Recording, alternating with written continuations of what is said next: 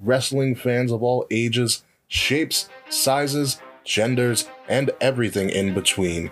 It is time to go to war and be the cure for the Common Wrestling Podcast. Welcome to the revolution. Buzz guys, my name is Kate Murphy. What's going on, everybody? This is Will Tarashuk, the founder of the Kings of the Rings podcast. What's going on, guys? It is I, the one and only Quiet Riot himself, Zach, your host of the Young Lions Perspective. What's up, guys? This is the Monday Night Delight. Greetings, one and all. This is your Prime Minister speaking, your favorite Canadian, Mr. Fret. Hey, what's up, you guys? This is Nate the Effin' Great from the Game Changer podcast.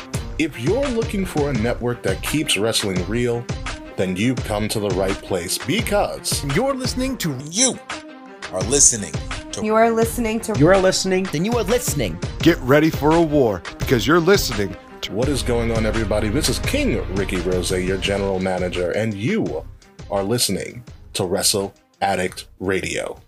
Now enjoy the show. Are you ready?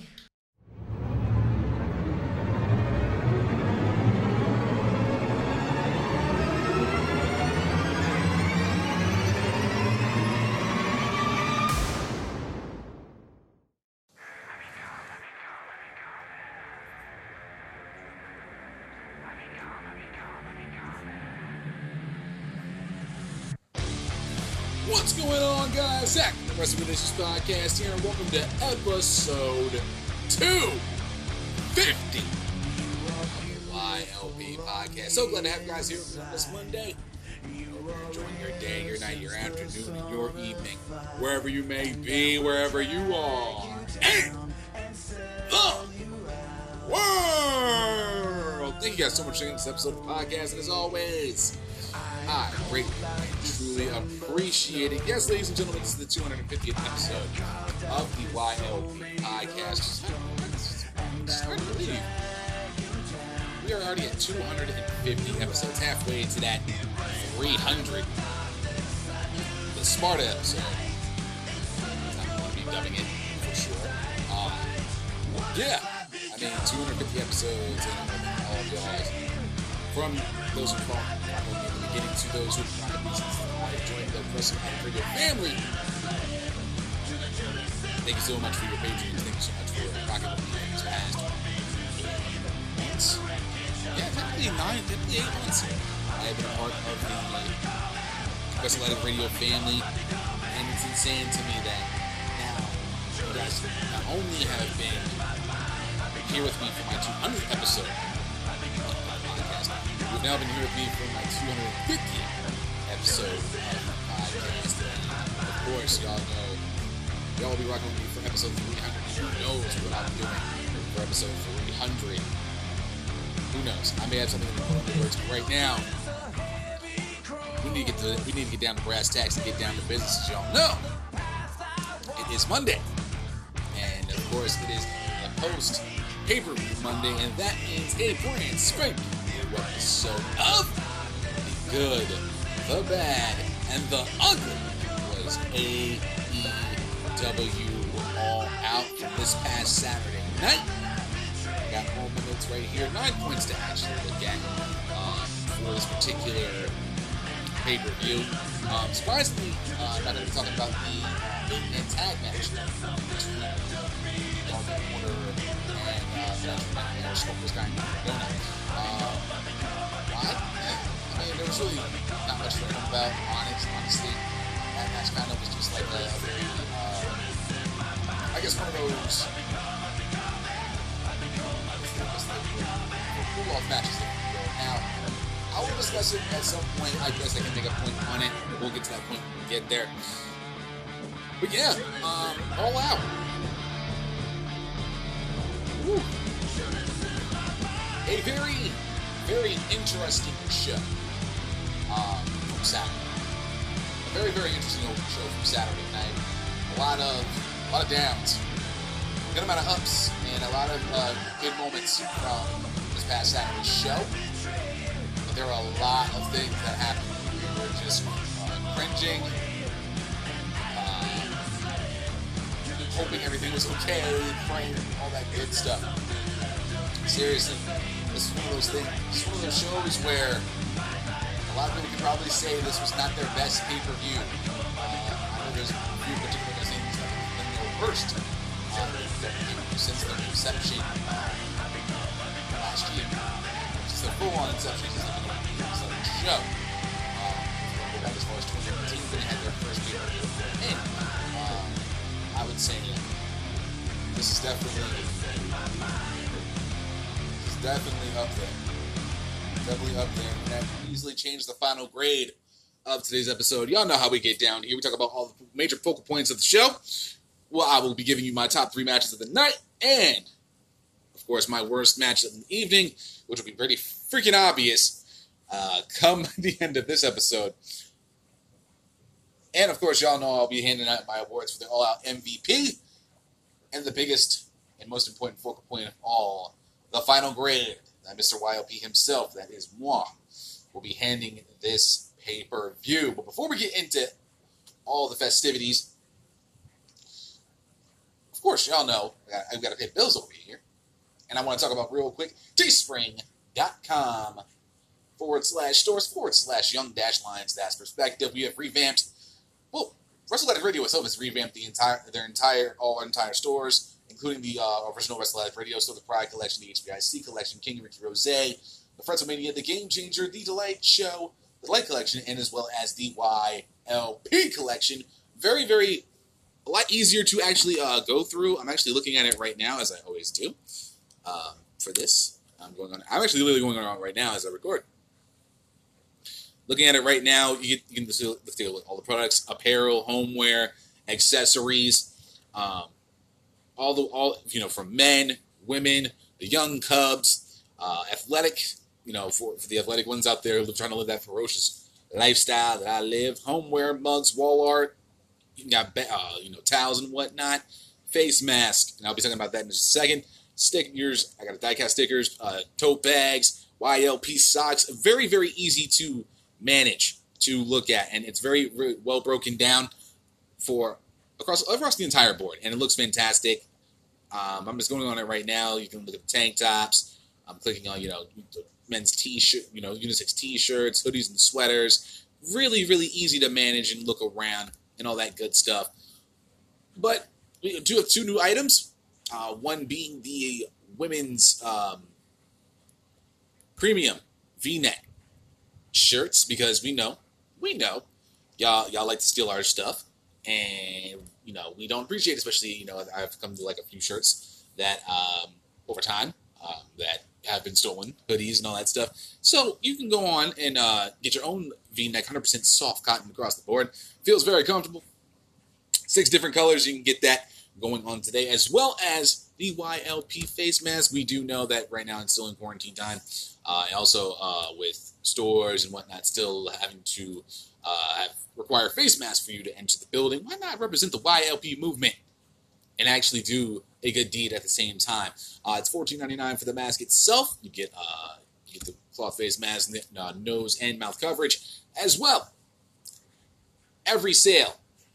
With every sale of every YLP mask, $1 will be donated to a nonprofit organization helping out children in need, and most importantly, of hunger. I have two nieces and a nephew, and I know their next meal is going to be coming about. But some kids do not know where their next meal is coming from. So, especially us here at WrestleLatic Radio, we do like to help the cause, as we did back in June with the Trevor Project for Pride Month, and that Pride collection still is up on teespring.com. We have not only extended that, we have made it a permanent thing here on at WrestleLatic Radio land. So, I mean, with everything that's going on with quarantine and stuff, school's not opening and stuff, there are some kids out there that are not getting the proper nutrition that they need. So at least, with some of the masks, this is across the board for all of our stores. If you buy a face mask, $1 will go to a nonprofit to help to feed children in need who do not know where the next meal is coming from. We here at WrestleLatic Radio like to support good causes, and this is one of them. So, if you do get a YLP mask, which I definitely think you look good because it looks clean, you can match your outfits with it, all that good stuff, and you're helping children in need to get fed. Again, teespring.com/stores/young/. Lions-perspective, especially now that we're getting into the fall.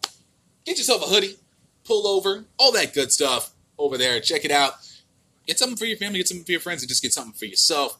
Again, teespring.com/stores/young-lions-perspective. Now, let's get down to business. Let us get down to talking about All Out from this past Saturday night. The tooth and nail match between Big Swole and Britt Baker was originally slated to be on the buy-in pre-show. It should have stayed where it was. That match was a very, very piss-poor way to open up All Out. I was not a fan of it whatsoever. The way they went about it was just not my cup of tea, nor my shot of gin. It was unimpressive.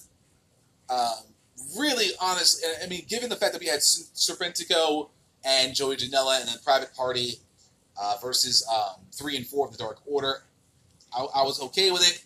But, when you say that you're going to have a certain match on a pre-show, leave it where it is. And I'm being brutally honest with you guys. Leave it where it is.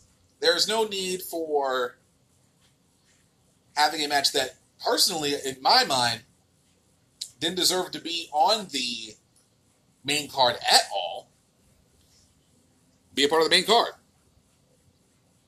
There was no need for it. I didn't like the call, and now we know why. This match was terrible.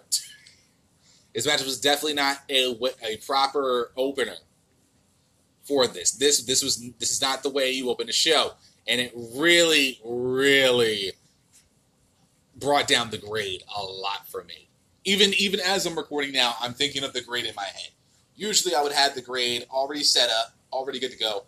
But as I do these, as I record, my grade becomes different. I may change up the grade. But seriously, if this could have been honestly on AEW Dynamite, and I would have been perfectly fine with it.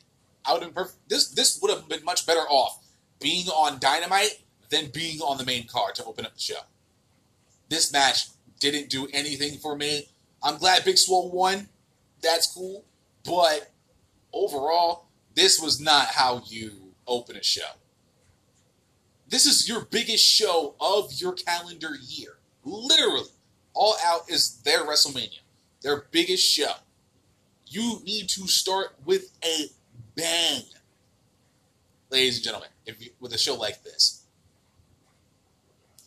You have to. You have to. There's no other way to do it. If you're going to give me your biggest show of the year, and you start the night off with that, my first thought is, I guess they really didn't want to,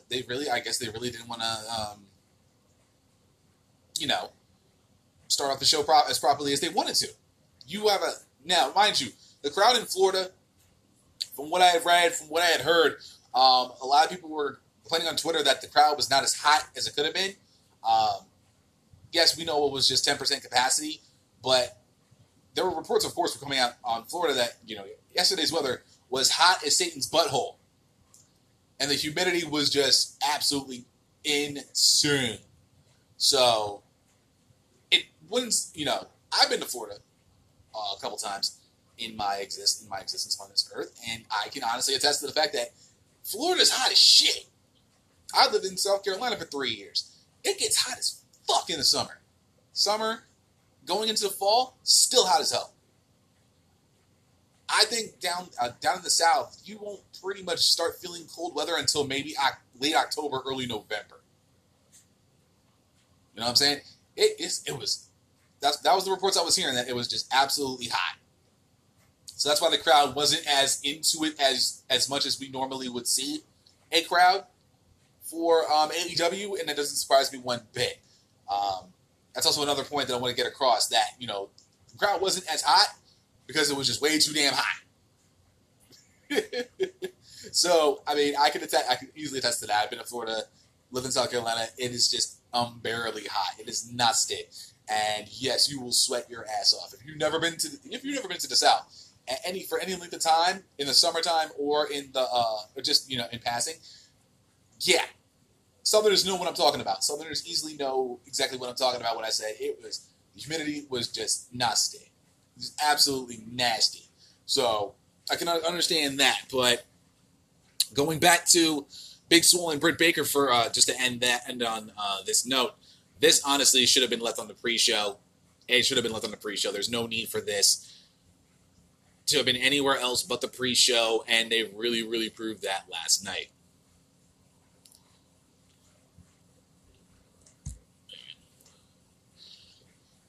Now, saying that, the Young Bucks versus the Jurassic Express match should have been the match that opened All Out. Every single time I see these two teams face each other, their chemistry seems to get better and better. I said this on my Twitter feed on my Twitter on Saturday. Their chemistry, I've seen them face each other a multitude of times, and it seems like every single time they face each other, their chemistry just gets that much better. It becomes a little smoother, and the opening sequence, few minutes of the match, you can just tell that they were in sync with each other. They were in lockstep with each other. Was the one spot where I think it was Matt Jackson and Luchasaurus were just trying to go to the corner. We're just trying to put each other in the corner to get positioning. The transition was just smoother every single time. It was just so smooth, like it's like a very choreographed martial arts fight you see in the movies. It was kind of like that, but it was fantastic. You just can tell these two teams were destined to face each other for as long as they're both in AEW. These two teams work very well together, and it definitely shows. It shows very well. And I even wrote here, and I even said this on Twitter on Saturday, if they ever have a title feud against one another, their match against each other with the payoff could end up being an instant classic. The more and more you get familiar with a tag team, the more you work with a certain, person in the ring, or the more you get, or just think of it like work. The more you get familiar with the job, the better you get at it. The better you get at your job, the more you can do, the more people see that.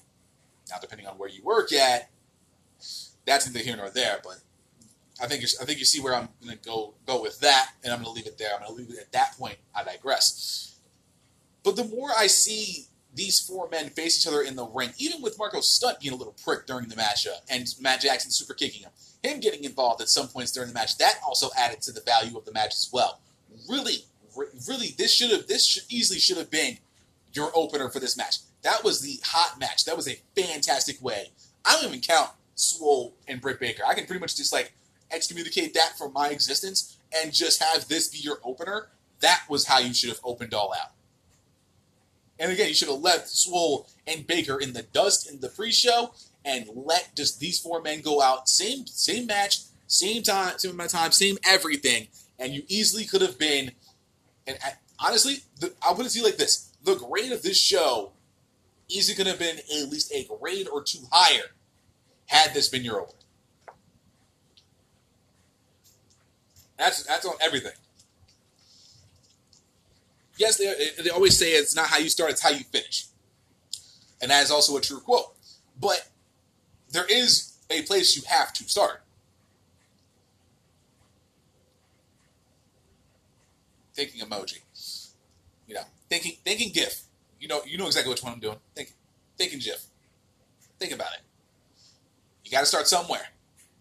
Had AEW All Out started with this matchup, guarantee my grade at least 2 grades higher, without question, like that. That would easily be the difference. But this match was fantastic. This was a fantastic way to continue their feud. If this is a feud, every time I see this matchup, it just gets better. It's like fine. It's like wine. It's like fine wine, like whiskey. It gets better with age. The more you see it, and you got to think, they've gotten better together. I had to drive that point home. They've gotten better. It gets better. It's a beautiful thing. So, like I said, if they ever have a title feud against each other at some point during their careers in AEW, the payoff may be a straight-up, flat-out, instant classic, given what we've been given so far between these two teams. I wouldn't doubt that one bit. And if this match has so much replay value, there's just so many good spots in the matchup. I mean, there was a botch or two with the suplexes by Matt Jackson. At one point, he was trying to go to the outside with the suplex. That was a bit botched, but they did make up for it, kind of. With Jungle Boy saving himself, going to the outside, and then Matt having to do the suplex again. Not a bad way to cover it up, but it was a bit blatant with that spot there. So, things they can still work on. There's a lot of room to, for improvement between these two teams. But honestly, overall, this match should have opened up all out. I almost had it. I almost got it with the Casino Battle Royale. I almost had it. I picked Eddie Kingston to win. I picked Eddie Kingston to win big time, and I was almost there. It was not until Taz had to say, when Jake the Snake brought over the snake, the serpent, that Eddie Kingston had a fear of snakes. And at that point, I realized, damn it, they're going to have Eddie Kingston's going to lose. But in the end, Lance Archer has won the Casino Battle Royale and now earns a future AEW World Championship match.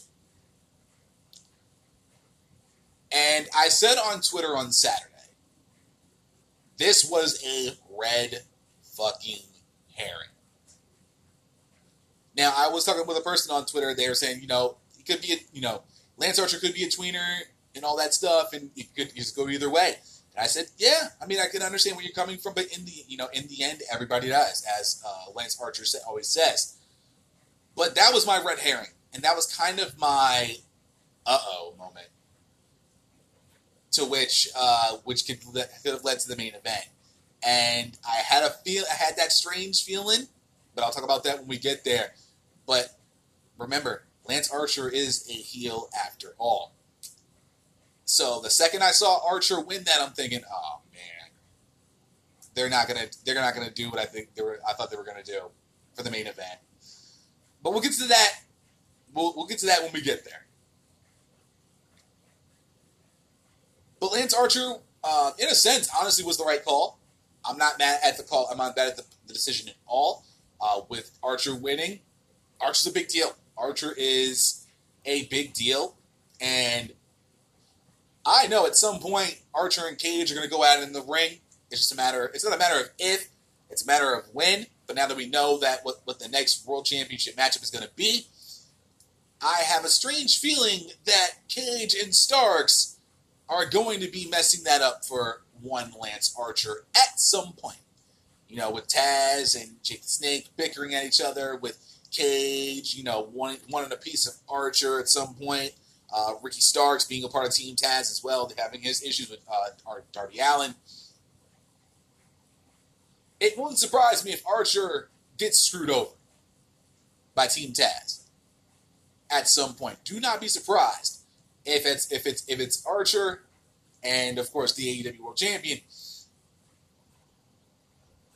that at some point Cage is going to be the reason Archer does not get that AEW World Championship. We're going to lay that out there right now. Let's just have facts be facts. And it's pretty much quite easy at this point that it's kind of inevitable. Cage and Archer have to meet up at some point. I'm for certain it will be for the FTW World Championship, which is not a recognized championship in AEW, but it is for the FTW World Championship. It will be. And but let's get Cage to screw over Archer, and then we can get that match that we want. If I remember correctly, last year, I'm trying to think, Casino Battle Royale. I don't remember offhand who won it, but I know the title match happened sometime between middle to late September and early October. So right around that time, so if they do it late September, early October, I can expect Full Gear to be Archer versus Cage. But man, I would have loved to see Eddie Kingston win that. Just to give him that bigger push. Because that would have been a crazy matchup. If Kingston was involved was in a world title hunt already, oh man. I would love to see it. Now, in other news, Matt Sydal damn near broke his fucking neck going for that shooting star press. Matt Sydal pulled the Joker card and was the last man to come into the Casino Battle Royale. It looked like he was going for the shooting star press on Will Hobbs. And to quote Brock Lesnar, that's a big boy. And immediately went for it and just large oof special. That was the large oof special of the evening. That boy, now I will say though, with Tony Schiavone saving the spot there, saying, there's a lot of, I think it was either Taz or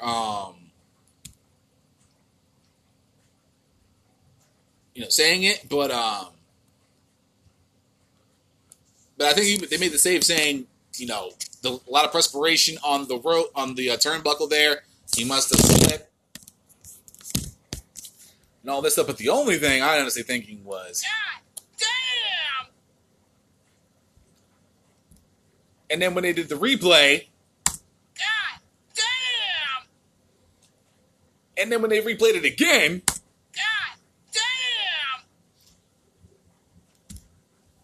you pretty much get the point. That was nasty. That was a nasty fall. I'm glad Sydal's okay. But, oh my God, that was... Whew.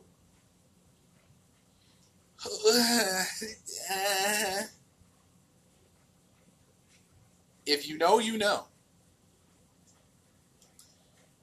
In terms of... Now, speaking of people that took one hell of a bump, I hope Matt Hardy is okay.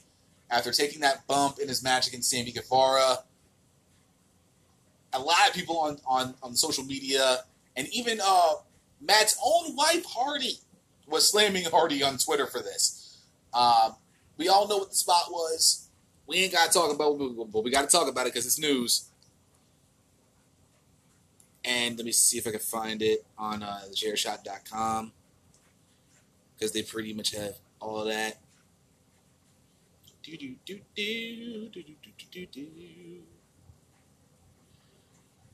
Yep, they go into the scissor lift. Hardy rocks Sammy with a right hand, pushes Sammy up to the scissor lift, climbs aboard, stomps onto Sammy. Sammy tries to go for the side effect, spears Hardy down through the table, and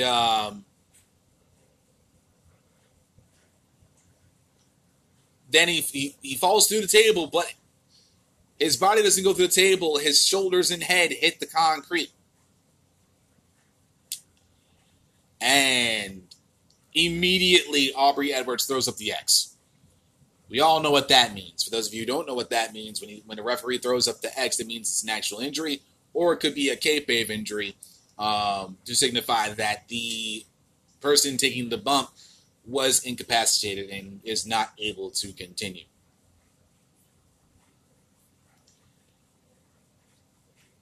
This was a horrific moment on the night.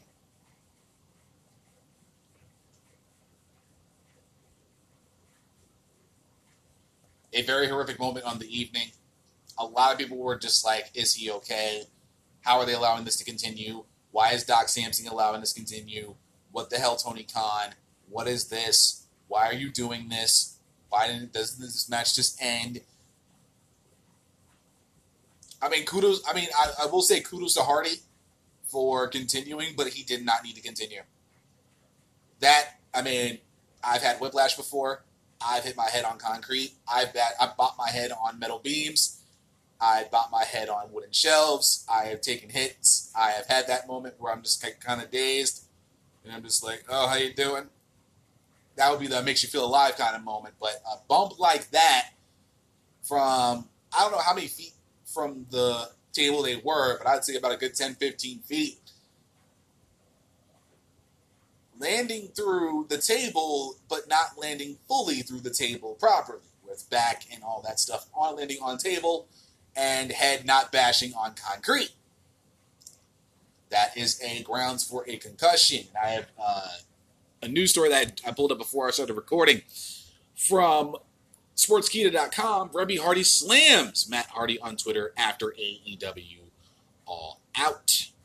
Matt Hardy's outing. Oh, let me just make sure who wrote this so I can give credit. Apilaj Minty. If I butchered your name, dude, I am so sorry. Matt Hardy's outing against Sammy Guevara at Saturday's All Out event didn't go as planned. At one point during the match, Hardy took a scary fall and landed on the floor. The doctor rushed to end the match, but Hardy decided to continue, which didn't sit well with fans one bit. It was later revealed that the doctor cleared Hardy of his own volition and wasn't pressurized by him into doing so. And if you go check out you can check out the tweets that Tony Khan said he didn't pressure him to actually stop the match, but he wanted to make sure that, Matt Hardy was okay. Continuing on, though, Matt Hardy's wife, Rebby, was seething with anger after witnessing what transpired at the event and took to Twitter to make it clear that she wasn't happy with Matt for his decision to continue the match. Rebby dubbed Matt the number one idiot in this scenario while slamming a fan who told her to stop blaming everyone else for Matt's choice. Now, I don't know. I'm trying to see what that word is. I'm just going to go with that. Reading is fundamental, you dumbass. I don't know what the actual word is. Matt was the number one idiot in the scenario. I'll let you figure out who number two was. Also, fuck you. She was replying to someone saying, more Matt Hardy brand choice than anyone else's in the back. You should stop pointing fingers at every single person, always. Let me see here. Now, the exchange, if I could find it, on Twitter. Yeah, she was pissed. She was, asshat. Really? Asshat? Shit. Because she said on Twitter, let me be absolutely fucking clear. There is nothing entertaining about a concussion. Shame on everyone in that goddamn building. Because Matt texted her, love you, I gotta hit the football field in just a minute to start our match. Hope you enjoy. She says, I love you, don't be dumb. And she says, what the fuck? You practically cleared that table. What the fuck, Matt? What the goddamn fucking fuck?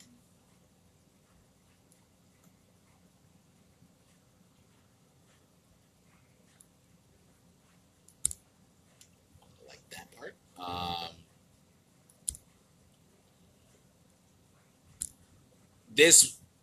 Now, here's the thing that really kind of fucked with me a little bit. And I'll read the article, rest of the article in just a moment.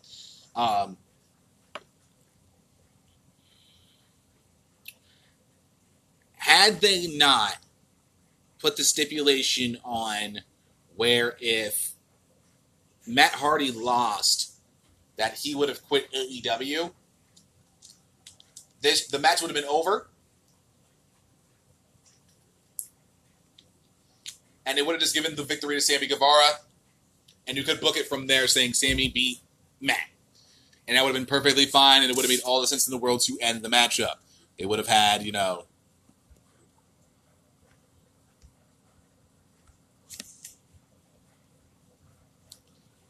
and it would have been perfectly fine.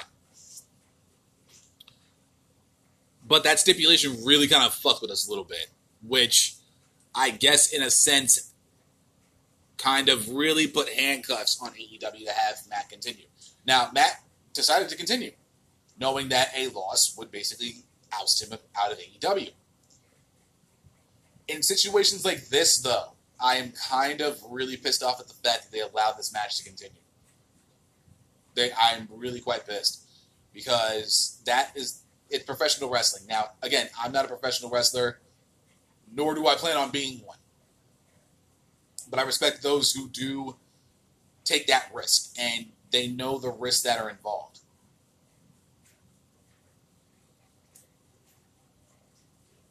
Like I said, the stipulation kind of fucked everything up. Badly.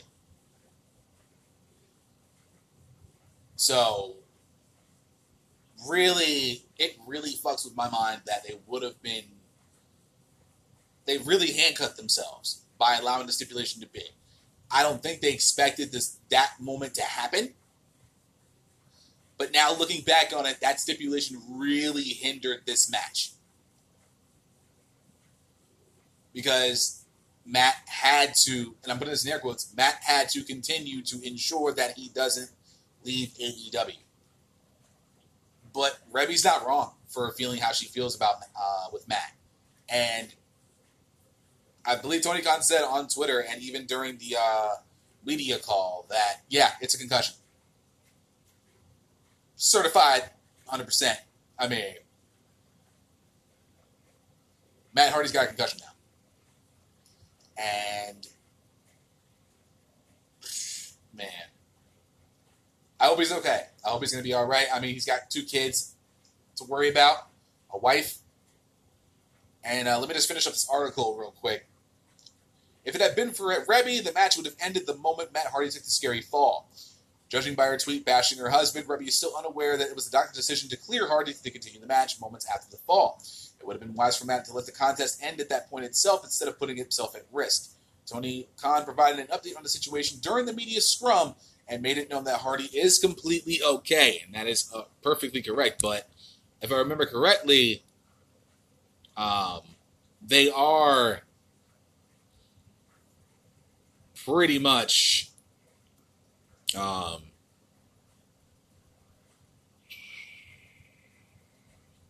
it's a lot. It's a whole lot to take in with that.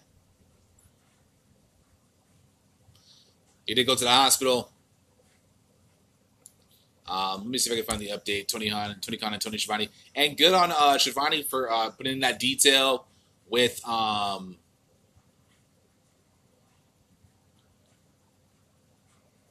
me see. Matt is okay. He's going to be okay to go follow the match. Tony paused the match, sent the doctor in. Doctor passed and cleared him on protocol. Precautionary hospital test. Looks like he's okay. That's why doctor cleared him. He said, quote, yes, there was time to make a proper decision about Matt Hardy. Doctor did clear him. Matt did not pressure him. Doc Sampson would not be convinced by Matt to keep him in. Matt would not have been able to overrule the doctor per Tony Khan. He passed concussion protocol, went to hospital for additional scans and x-rays. This match was not received very well.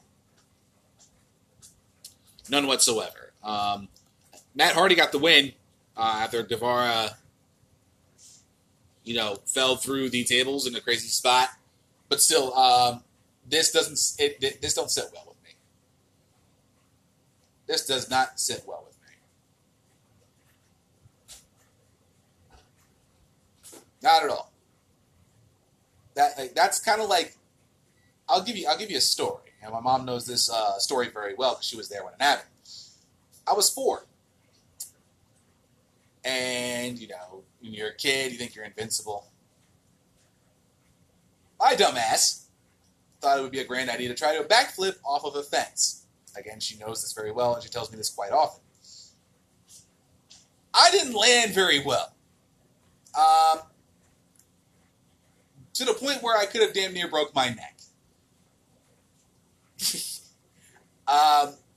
To this day, I still get hell for that. To this day, I'm 32. Do the math. That wasn't even on Twitter. Okay? That was just regular shit. But yeah, I still catch a lot of heat for that.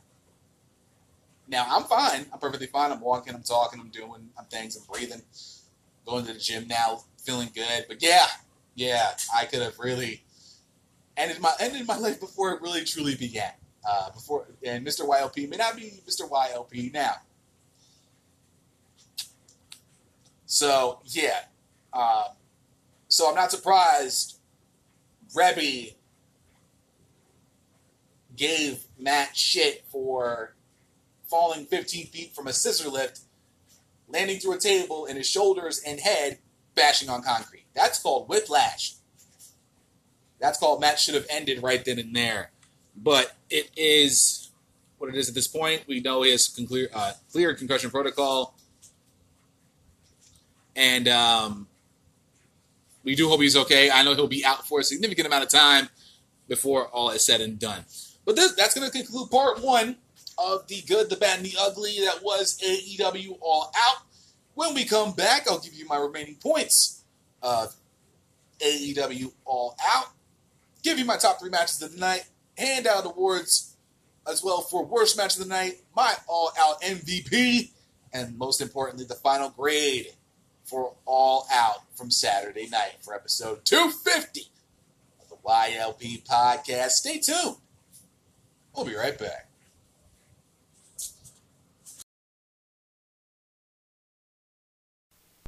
Oh, ladies and gentlemen, boys and girls, you are listening to the Young Lion's Perspective on Wrestle Addict Radio!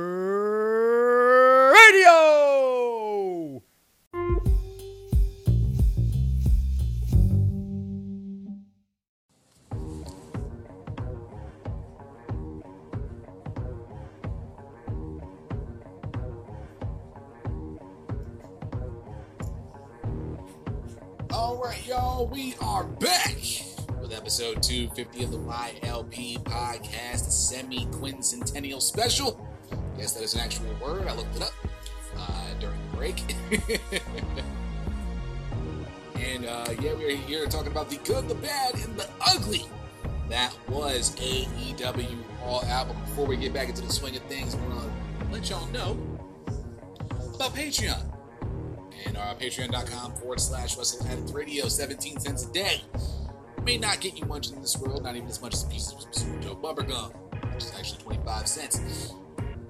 But for 17 cents a day, you can get a lot of exclusivity if you do decide to join our Patreon over on patreon.com/Wrestle Addict Radio. You get to be a part of an exclusive group chat where you get to talk to other patrons, such as Kavita, my man Quarantine Gene, Jermaine, Slack, all the other patrons that we have there. We thank you so much for being patrons for the squadron, as well as being able to talk with all the members of Wrestle Addict Radio, including myself. I'm on there from time to time. You get to listen to exclusive shows you won't be able to listen to anywhere else on Wrestle Addict Radio programming. Shows such as Love and War, Francis Fave 5, the 20 Bill Salute, and my Patreon exclusive podcast, the Secret Files podcast. I just recently did an episode that dropped last month, and I will be doing one this month. Once I figure out when I'll be able to have time to do so, I'll be able to have that episode coming out. It will be coming out sometime in the month of September, and I'll keep you guys informed of that very, very soon, once I get everything sorted and kind of get an idea of what I want to talk about. But I think the most important thing you'll be able to get from being a part of our Patreon family is that once you become a patron, you will be able to have access to an exclusive code. I know what it is, but I can't tell you because you're not part of the patron family. But that particular code will get you 15% off every single time you check out and get merchandise from any of our Wrestle Addict Radio stores, including mine. Again, teespring.com/store/young-lions-perspective. Get your gear today. Get your swanky ass merch for the remaining summer and fall. But again, 15% off every single time you check out. Every single time you check out. Every single time you check out over on our Patreon or should I say our Teespring stores. Now, for 17 cents a day, equating to $5 a month, that, my friends, is some damn good exclusivity and a damn good bargain, if I say so myself. So if you're considering becoming a patron, head over to Teespring, not Teespring.com, Jesus Christ, patreon.com/Wrestle Addict Radio, and consider being a patron today. And as I always say, always accepted, never expected, but we will appreciate if you join the squadron today. $9 a month. Better, I will say this: the value you get with a Patreon membership is much better than the equivalent of a venti coffee from Starbucks or any of those specialty drinks. You know, I have a fan of the peach green tea lemonade myself that I do good from time to time. But let us get back into the swing of things and let's talk about the remaining points from All Out. I'm just gonna get this one out of the way because this is a quick one. Twitch.tv/TheKipSabian. twitch.tv/TheKipSabian, twitch.tv/TheKipSabian. Become a member of the Sabian Super Dad Squad today. If you know, you know. You get the joke? You know exactly what I'm talking about. Ha ha ha ha. Ha ha ha ha. Ha ha ha ha. Hilarious. Great jab, by the way. And also, congratulations on Penelope Ford and Kip Sabian on their engagement. I already knew. See, this thing was kind of late to the party and shit. We already found this out on the IG, on the Instagrams, so we already knew that from jump. So we've been knowing that shit. But we will find out who the best man is come this Wednesday. And from what Tony Khan actually said, it is someone from outside of AEW's roster, someone new coming into the fold, possibly becoming a new member of the Superbad Squad to take the place of Jimmy Havoc while he was recovering from his rehab. And he didn't say no. He said yes, yes, yes. So, congratulations on their engagement. And again, twitch.tv/TheKipSabian.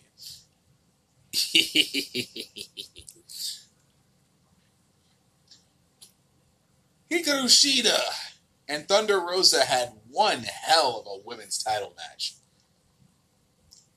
But I asked myself this. Was it better than Nyla Rose versus Rhea? Now, in my honest opinion, before we had Shida and Rosa, Nyla Rose versus Rhea was undoubtedly the best women's match that AEW had going, period. This was their best match. Crowd was hot. The match was hot. It was a damn good match between Rhea and Rose for the championship. And I stated right then and there on my Twitter that this was undoubtedly the best women's match AEW has produced up to that point. So to answer the question, was it better than that? Yes.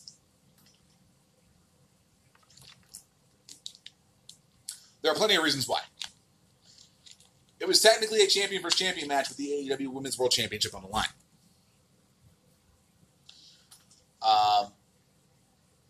Thunder Rosa being an outsider coming to AEW and challenging for the championship not only got her a big-time amount of exposure for herself, but also got a good amount of exposure for the NWA to see what the best of NWA's women's division has to offer. And I did say on Friday's episode of the podcast that I hope this begins a relationship between AEW and NWA right now as they sort out the women's division over in AEW.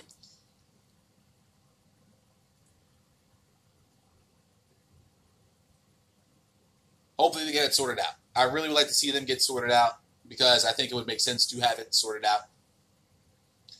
But I stated I wouldn't mind seeing an Allison Kay or a Marty Bell come over and get some work in with a Nyla, a Britt Baker, a Big Swole.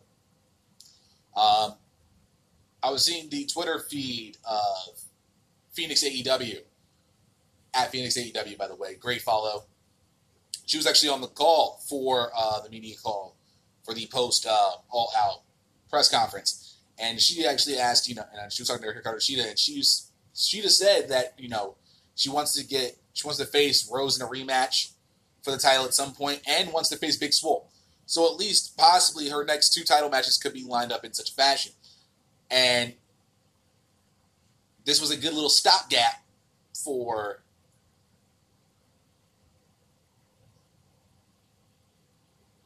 them to have while they get their division sorted out. Because in my mind, Shida versus Rose is still inevitable. They have to get that rematch back. So that's definitely going to be a thing for sure. Big Swole definitely in the title picture would be interesting, especially after her victory over Britt Baker. I would like to see Swole Shida title feud at some point. That would be an interesting one. But your money match at this point in the AEW Women's Division is Rose versus Shida 2. That we need to get that one back. We need to get that title match back for sure. Got to run that one back. But I think with Thunder Rosa and Shida, they had a grueling battle. A very good back and forth battle. At one point, Rosa was dominant for 3-4 minutes. Sheeta got back into the fold. Handled business. And there was a lot of good back and forth between both ladies. That's always a good thing in my book. And as an advocate, of course, for the women's division across the entire board, that's the kind of match I want to see, period. I always want to see that kind of match. I always want to see that knockdown, drag out, we gonna fight. In the end, Sheeta-san retained. Now, I had Thunder Rosa taking the championship on Saturday. I really did. I thought that it got to a point where Sheeta's reign kind of went stale. To me, at least. That's just me personally. But I got to give Sheeta credit. She held it, hung in there, dealt with the onslaught. And was able to eke out a victory over Rosa. This was a damn good match. It's definitely it was definitely a win on both sides. It was a plus on both sides. You get Rosa's stock up, and now you got Sheeta's stock back up. It's just going to be a matter of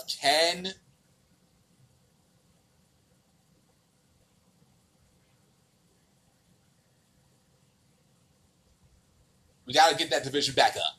We got to start building that division. And if AEW and NWA kind of have a little bit of a working relationship and get an Allison Kay or a Marty Bell coming over, hey, I'm all for it. I'd be all for it. It all depends on what's going to happen with NWA and what's going to happen with them going forward. But I would like to see a nice little working relationship with the division to kind of help that out going forward. Something to keep an eye on. But honestly, yes, I would say as of right now, we got the best women's match in AEW's history so far on Saturday night between Sheeta and Thunder Rosa.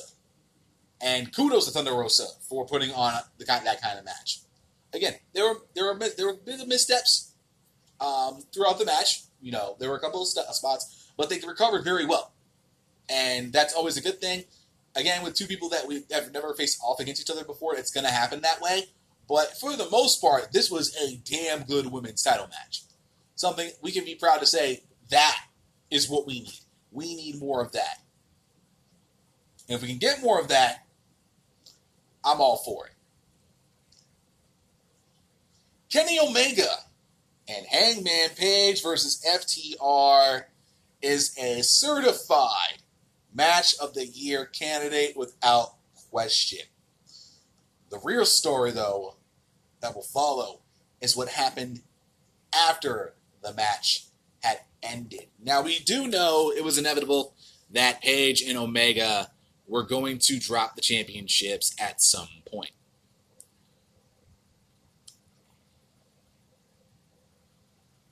We know this.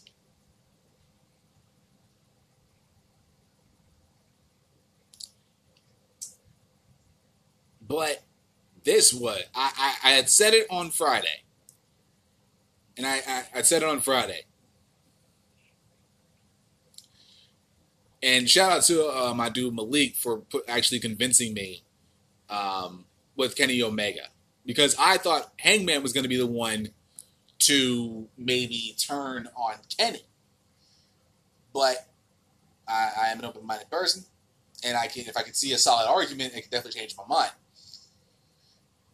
And it looks as if Kenny Omega is going to be the one to fully turn on Hangman. And he may have already done it Saturday night. Now, after 2 mind breakers from FTR becomes the World Tag Team Champions. And now we can start the road to FTR versus Young Bucks at Full Gear, which will be going down Saturday, November 7th on BR Live pay-per-view. Y'all know I will be paying for that. Because it's worth it. Every single time it's worth it. This match was just so damn good. This is what tag team wrestling is all about to me. Y'all know I am a fan and an advocate of tag team wrestling. And I've stated multiple times that AEW has the best tag division in the game right now. No questions asked. 100%. They've got it. Easy peasy. But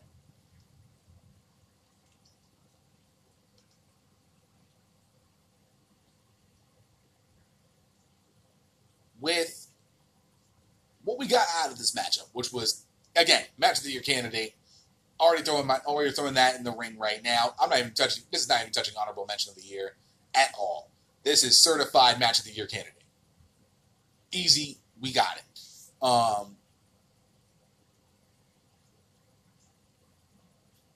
Kenny Omega's reaction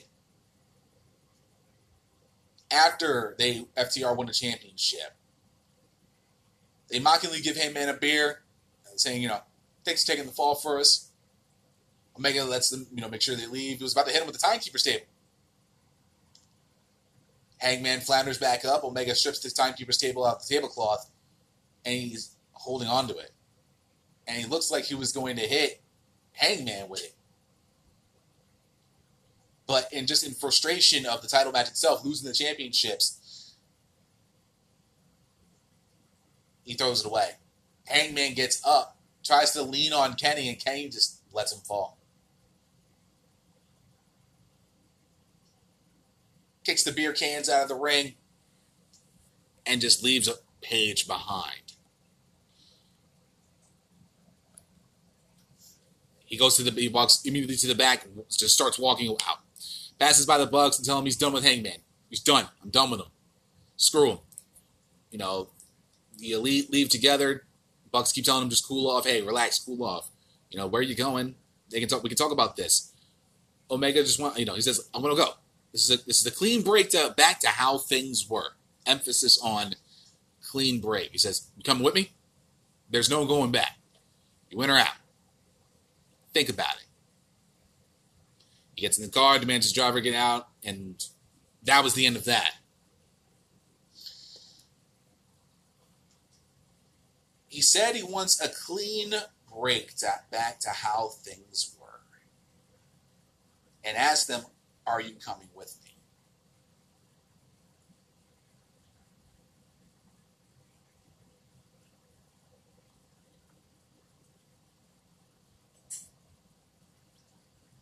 Now, I ain't no conspiracy theorist. I ain't no whatever. But if we're getting the cleaner back, if we're getting heel Kenny Omega, look the fuck out. If y'all remember heel Omega in New Japan when he was doing those matches against Okada, when he first came into the Bullet Club,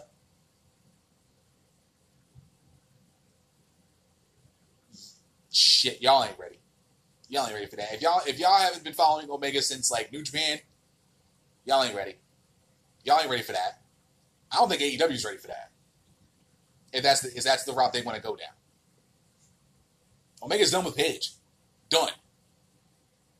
Fuck him. Pretty much. Fuck him. Every last bit of them. Fuck him. That's what he's basically saying about Hangman. I'm done with him. Who cares?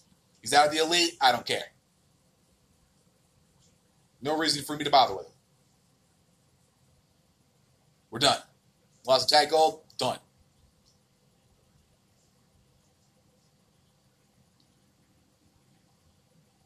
And then he has the Bucks have to decide. Are you in? Or are you out? Are you with me? Or not? The cleaner Kenny Omega?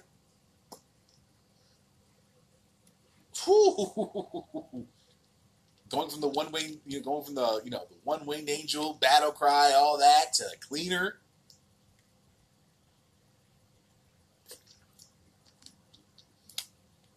I'll put it to you this way. If we get the Bucks and Kenny heel, oh dear God. Not saying that on the Bucks side of things that they're going to be heel, but if we get all three of them being heel at some point, good God. That would absolutely be insane. And I'll talk about that a little bit more once we get to Moxley and MJF. But man, that was a very shocking moment for us with that. I know Fretz said, was going cleaner route. And I can't dispute that right now. At this very moment, I couldn't dispute it. We'll see how it goes. But keep that in mind. Keep that in the back of your mind if that is the case with Kenny Omega going forward. Chris Jericho is one hell of a man for helping Orange Cassidy get over in the Mimosa Mayhem match. Chris Jericho went from becoming AEW World Champion, the first ever AEW World Champion, and getting the belt over. Then getting Darby Allin over. And getting Jungle Boy over. And getting all these guys over. Helping Jon Moxley get over. And him becoming the AEW World Champion, which, by the way, he still is owed a rematch. Don't forget that at all.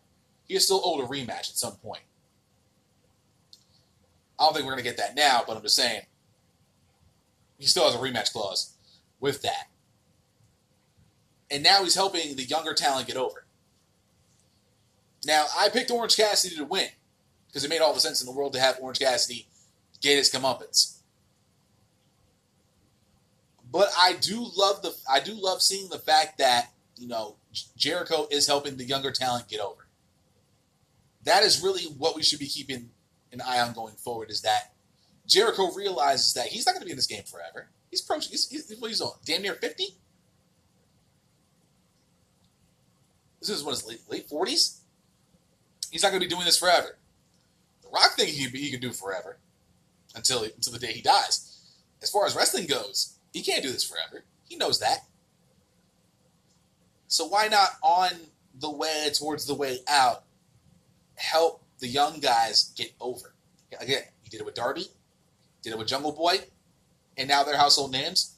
Orange Cassidy was a household name before COVID, and Chris Jericho helped him even get more over by having Orange Cassidy defeat him on Saturday night.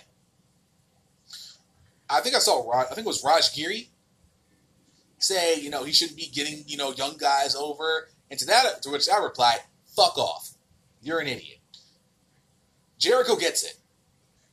He's I don't know if he's an actual executive of the company, but he is a major player within the executive ranks of AEW. If he wanted to, he would have beaten Cassidy, but he understands that the younger talent, as much as he does, need to get over and to become household names and be the future of professional wrestling. He knows how much, now at least, how much Orange Cassidy is over with the crowd and how much he's well received. Far be it from himself to actually not want to get Cassidy over. That's a testament to him.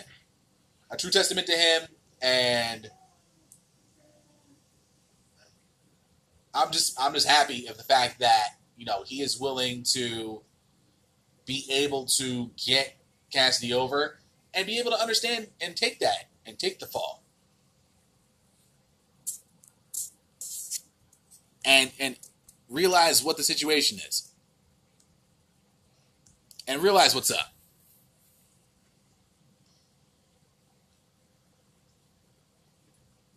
I'm quite proud of that. I'm quite happy with that.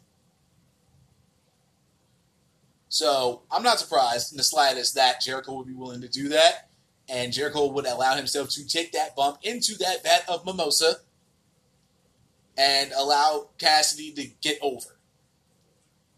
That should be commended. That should be appreciated.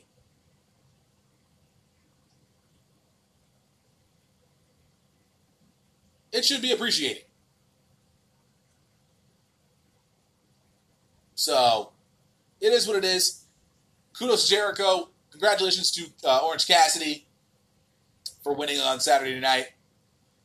And we'll see what happens with both men going forward. We will see what happens with both men going forward. Now, y'all know I was a big-ass advocate for Mr. MJF to become the next AEW World Champion. And We all know what happened on Saturday night. Lance Archer won the Casino Battle Royale, thus becoming the number one contender for the AEW World Championship, which should have given you an idea of my assumption was right. Jon Moxley retained the AEW World Championship. Now, there's only one person we can blame. His name is Wardlow. Idiot. Fuck Wardlow, dumbass. But let's not be worried about MJF. And this is kind of my thought after I slept on it, after I was pissed off that MJF lost. I slept on it. Woke up. I was like, you know what? Let's not be worried about MJF. Even Moxley said it himself. He is going to be champion after I'm gone. He will definitely be world champion after I'm gone. There's no doubt about that. No doubt about it 100%.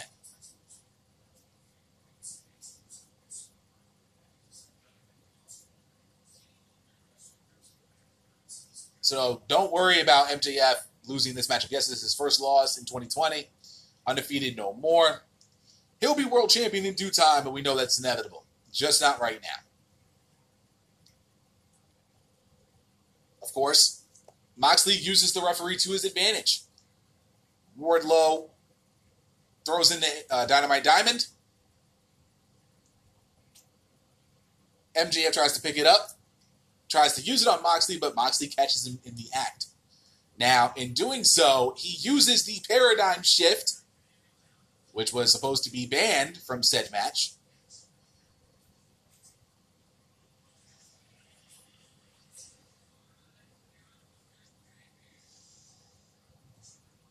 And used it against MJF.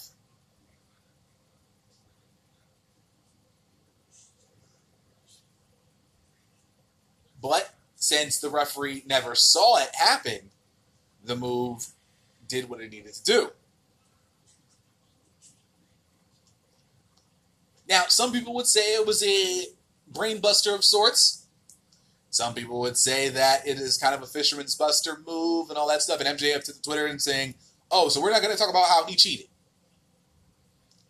Now, this will probably get him possibly another shot at the AEW World Championship. But now, Paradigm Shift is in play. If MJF needs to look to anyone for blame, it's Wardlow. Wardlow, now, he did what he had to do. He tried to get the referee distracted so MJF could use the Dynamite Diamond to punch Moxley in the face. Moxley had the wherewithal to catch him. Hey, MJF got caught. That's the easiest way you can say it. MJF got caught. Wardlow, in that moment, didn't do his job and tried to have the referee look back to Moxley. Wardlow, as a valet, as a second, is his eyes. Wardlow did not do his job.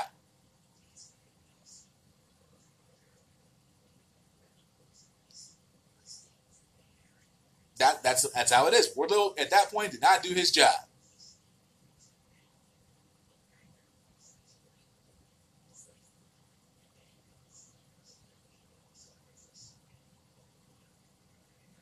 So, yeah, that's on Wardlow. Wardlow's got to take this one. Now, it's on Wardlow. I don't know how MJF will respond to it, but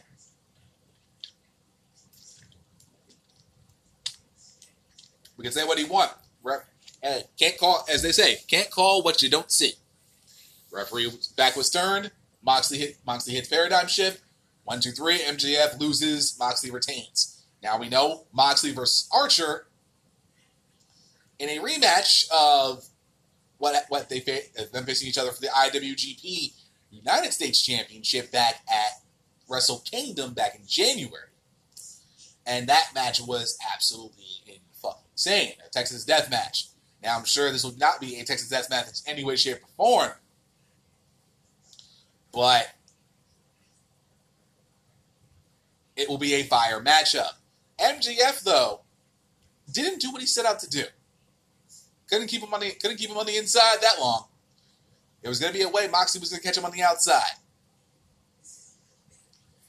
And so we got to that point as well. But hey, nonetheless, this was very, Very well done. I love the match. It was a damn good match. And, both men benefited in a sense. But Moxley gets the victory. Moxley still remains AEW World Champion. MJF going back to the drawing board, and hopefully he and Wardlow have to have a conversation. I don't know what will happen. I don't know what's next for MJF. We know what's next with Moxley with Archer. We don't know what's next with MJF, but again, I'm sure he will try to clamor for another championship matchup, given the fact that he used the paradigm shift. But AEW brass can easily say the decision was final. Referee didn't see it happen. We'll see how that works out. But as far as I see it, MJF may not get that rematch. He lost. He got played. He got outplayed by Moxley. So now let us get into the awards session of the program. This is where I talk about giving my top 3 matches of the night, worst match of the night, AEW All Out MVP, and of course, the most important one, the final grade for All Out. We'll get that a little bit of a tie at the bow and get it on out of here. Let us start off with the top 3 matches of the night. Number 3. I'm going to go with it. I got a tie with 3. And I think these were the 4 matches that I pretty much was just thumbs up on everything. And I'm going to give it to Jon Moxley and MJF and the Young Bucks and Jurassic Express. Both matches, great. Great ways to, and I'm going to say open and close the show. Proper matches to open and close the show. I'm not counting Swole and Baker at all in terms of an opener. They opened and closed the show with this properly. Honestly, take Swole and Baker out of the way, and that was your opening. That was a great way to open, great way to close. Grand opening, grand closing. Fantastic way to open and close both shows. Or should I say the show itself. Fantastic. Good way to do it. Loved it. Loved both matches. And it was hard. It was very hard for me to keep at least one of these matches off the list. That's why I have it as a tie here at number 3. Number 2. Hikaru Shida and Thunder Rosa claim the number 2 spot.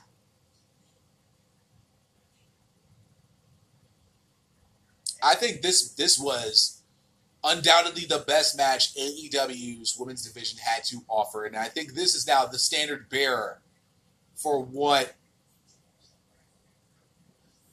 all of the women's division should look at.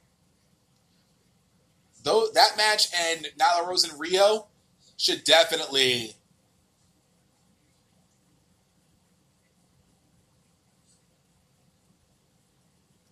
be looked at as the 2 matches. That is the template for what all big matches in the women's division for AEW should be. Without question. I think that is easily what should be those 2 matches. Shida and Rosa definitely fit the bill, definitely did their damn thing.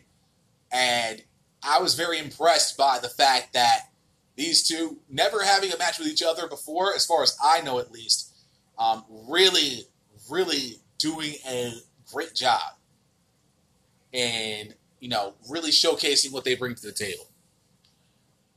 And I was very proud of it. I was very happy with the match itself. And hopefully, maybe we see more of Thunder Rosa in AEW. Hopefully, we'll see. That is the hope. We'll see how it goes moving forward. But for Shida, she definitely proved herself for sure in terms of being able to show, okay, yeah, this is what I bring to the table. This is what I got. This is what I'm doing here. Let's see what you got. I want to know what you're bringing to the table this time. Let's go. And I think it's pretty damn obvious what my match of the night is going to be.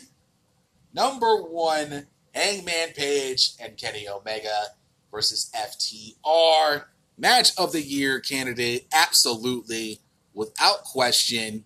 This should literally be number 1 on every single one's list if you're doing top 3s. if you're doing a top 5 match of the night, anything like that, this was undoubtedly the best match of the night and really what everybody should be looking at as a proper match of the year candidate. This was just well done. I was just very happy with the result. They killed it from beginning to end. You had that big fight feel. You knew it felt good. It felt great. It just was just fantastic. And now we get to see the next chapter of Kenny Omega and Hangman Page. Pretty much Kenny being done with Hangman shit and possibly becoming the cleaner Kenny Omega. Hopefully that could be the case. We'll see how that goes down the line here. The worst match of the night should be pretty fucking obvious, as this was a match that should have been on the buy-in pre-show. Britt Baker, Big Swole, congratulations. You have just received the award for worst match of the night. This was absolutely dreadful. This was terrible. And I know, again, I'm a big advocate for the women's division, but damn, this match sucked. That's how you open the show? With that. You're going to put that on your biggest show of the year, your technical 2-year anniversary. And that is how you open your 2-year anniversary as a company. Technically, that is not how you do it. That should have stayed on the pre-show. We could have gotten that out of the way. I'm sure this was pre-taped, so that would have been much of an issue. But honestly, this match sucked. This match didn't do it for me whatsoever. It was just painful. It was just I was just like, what are they doing? Like, is this really a match right now? This is really a match right now. It was just dreadful. I mean, I'm glad Big Swole got the victory, but God, that was just painful. That was bad.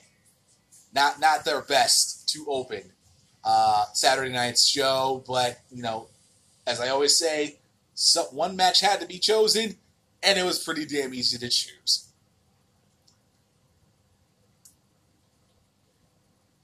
Now comes the AEW All Out MVP.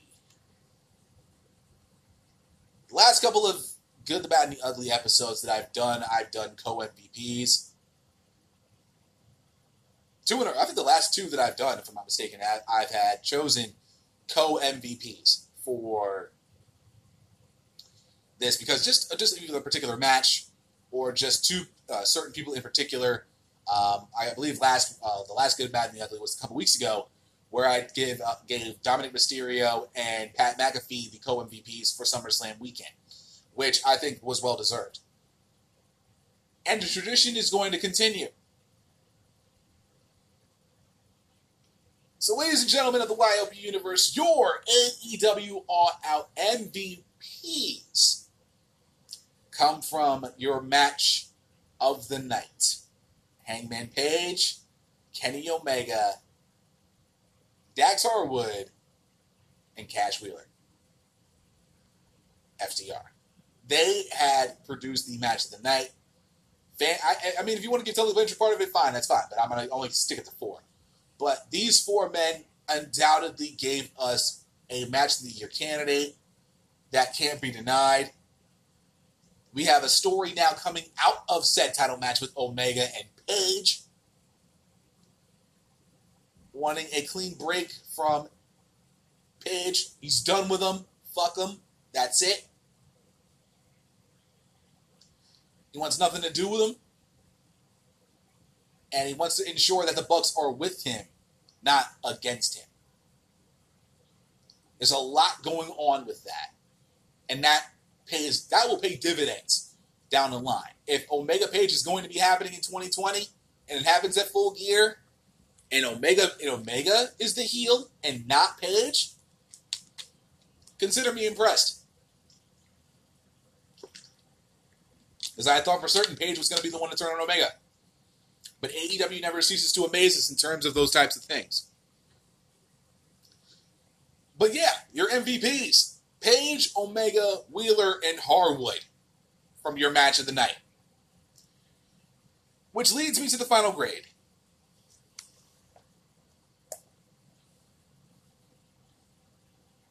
I gave it a lot of thought for this show. I really did. And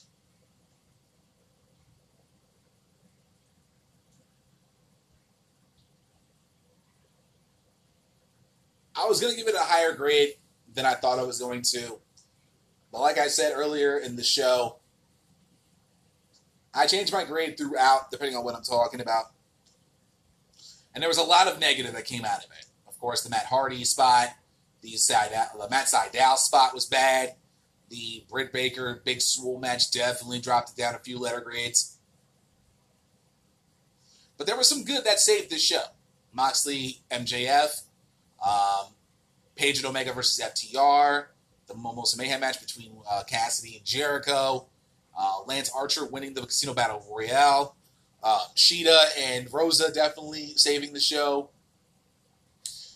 So when you look at it, when you balance it all out, when you crunch the numbers and you put it all together, and this might be my lowest grade that I've actually given an AEW pay-per-view as of late, if not period, since I've been covering AEW, I'm giving AEW All Out a C. Not Spanish C, the letter C. Now, you may be thinking, C? This is a good show. Don't get it twisted. You're right. This was a good show. But you have to factor in everything. You just can't say this is a good show. It was a good enough show to pass. It did exactly what it needed to do. The top matches, the feature bouts did what they needed to do. They hit all their numbers. But you have to look at the negatives as well. You have to look at everything across the board in order to give yourself an actual accurate grade. And with the Big Swole Britt Baker match being on the card, shouldn't have been there. The Hardy spot, really bad. Really, really bad. Bad. Matt Sydal's shooting star press botch, really, really bad. And I hope Matt Sydal's okay too. All right. Those are three really big things coming out of that. Some of the commentary, and I didn't even talk about that, some of the commentary could have been a bit better. Don't get me wrong. Some of the commentary could have been a bit better on Saturday. And that happens, for the most part. But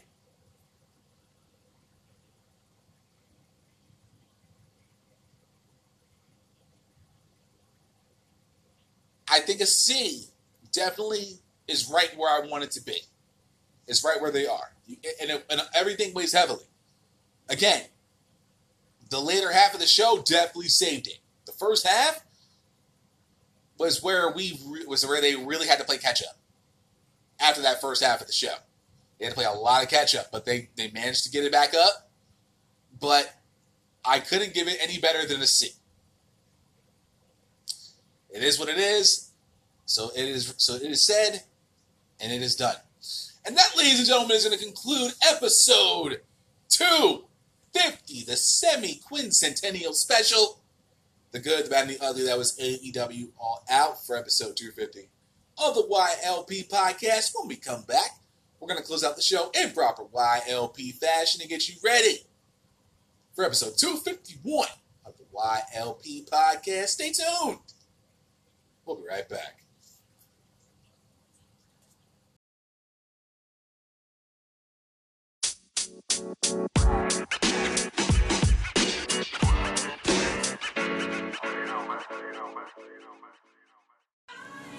Well, guys, that's going to be it for episode 250 of the YLP podcast, the Semiquincentennial special. The bad and the ugly, that was AEW All Out. I want to thank you guys so much for taking time out of your day, your night, your afternoon, your evening, wherever you may be, wherever you are. World! Thank you guys so much for checking out this episode of the podcast, and as always, I greatly and truly appreciate it. If you have any thoughts, concerns, opinions, or what you thought about AEW All Out, if you have any thoughts to say about my final grade or any of the matches you thought were matches of the night, anything related to AEW All Out at all. Sound off. Let your voice be heard. Leave your boy a voice message over on Anchor.fm/Young Lions Perspective, as well as Anchor.fm/WrestleAddict Radio. Leave a comment over on AmbiguousPodcastSolutions.com. And if you decide to donate a couple shekels my way over on the APS, please do not hesitate to do so. Excuse me. If you're going to be on the Wrestle Addict Radio side of things, make sure you put YLP in the title so that I know you're referring to me personally. And if I like what you're bringing to the table, if I like what you're saying, if I'm picking up what you're putting down, I'll have no problem featuring it on a future episode of the YLP podcast. Of course, if you enjoyed this episode, do not hesitate to tell a friend about the YLP podcast. Share this episode across all of your social media, the Instagrams, the Facebooks, the Twitters, the Alt Tech, the Gaps, the Paulas, as well as your text messages. Slide into your friends' DMs. Make sure you slide into mine as well. And do not hesitate to go on the Facebook Messenger as well and share it there as well, because in these quarantine times, we here at Wrestle Addict Radio want to be the warm grandma hug, the solace for you during a work day, after a hard day's work, or any time in between, with the YLB podcast, the Kings of the Rings podcast, the Game Changer podcast, and of course, the Light Show with Mance Chapel. We, not only at Wrestle Addict Radio, are the cure for the common wrestling podcast, but we are 100% absolutely without a doubt, then, now, and forever the alternative professional wrestling podcast, and that we are here to stay. I know most of y'all do not have the Anchor app. That's perfectly fine. Not hurt my feelings whatsoever in terms of that. Everyone has their favorite app for their podcast streaming needs. But if you think for 1 second we're just all about AmbiguousPodcastSolutions.com and Anchor.fm, my friend, you are sadly mistaken. Because you can find all of the Wrestle Addict Radio Squadron across several different platforms, including Apple Podcasts, Google Podcasts, Podcast Addict, Player FM, Podbean, Castbox FM, Overcast, Radio Public, Stitcher Radio, and of course, that good old Spotify. Bam! Search for the YLB Podcast, the Kings of the Rings Podcast, the Game Changer Podcast, and of course, the Light Show with Mance Chapel across all these different platforms, and you should have no problem finding all of us whatsoever. If you want to stay up to date with everything that's going on with the YLB Podcast, I am very active on my social media.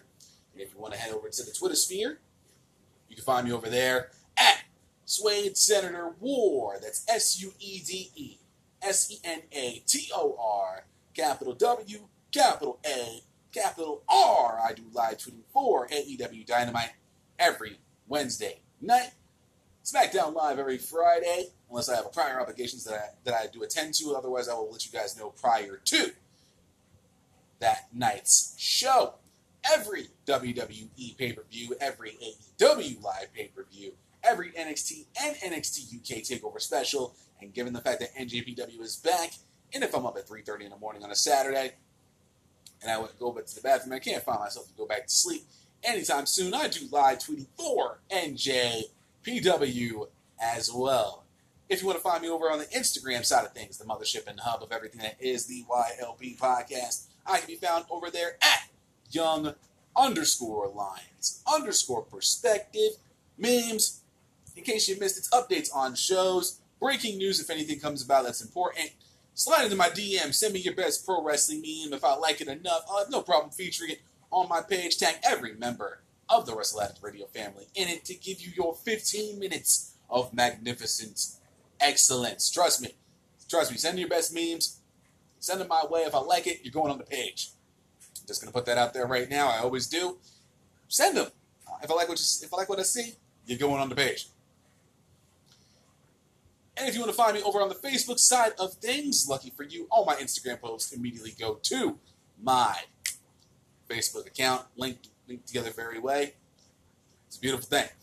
You can find me over there at Young Lions Perspective, or you can search for Young Lions Perspective Podcast. Like the page, share the page, follow the page. We have over 100 followers on the page, and I want to thank all of y'all for your continued support of the YLP podcast. Thank you very much, so much for supporting the sport, for supporting the team as a whole.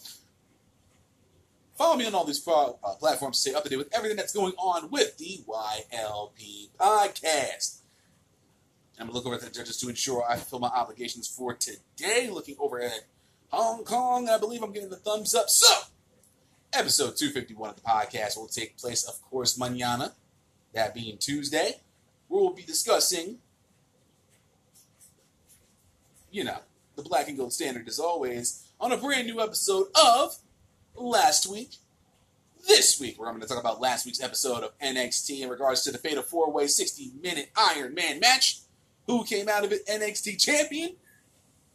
The 6-man street fight between Legado del Fantasma against Breezango and Isaiah Swerve Scott, and everything else in between. And of course, get you primed and ready for what will be going down for NXT Super Tuesday, part number 2. And it's shaping up to be a straight-up doozy. I can't wait to talk about it with you guys mañana. Until then, guys, enjoy the rest of your Monday evening. If you're going to watch Raw, my condolences to your sanity as always. And I'll see you guys right back here tomorrow for episode 251 of the YLP podcast. See you!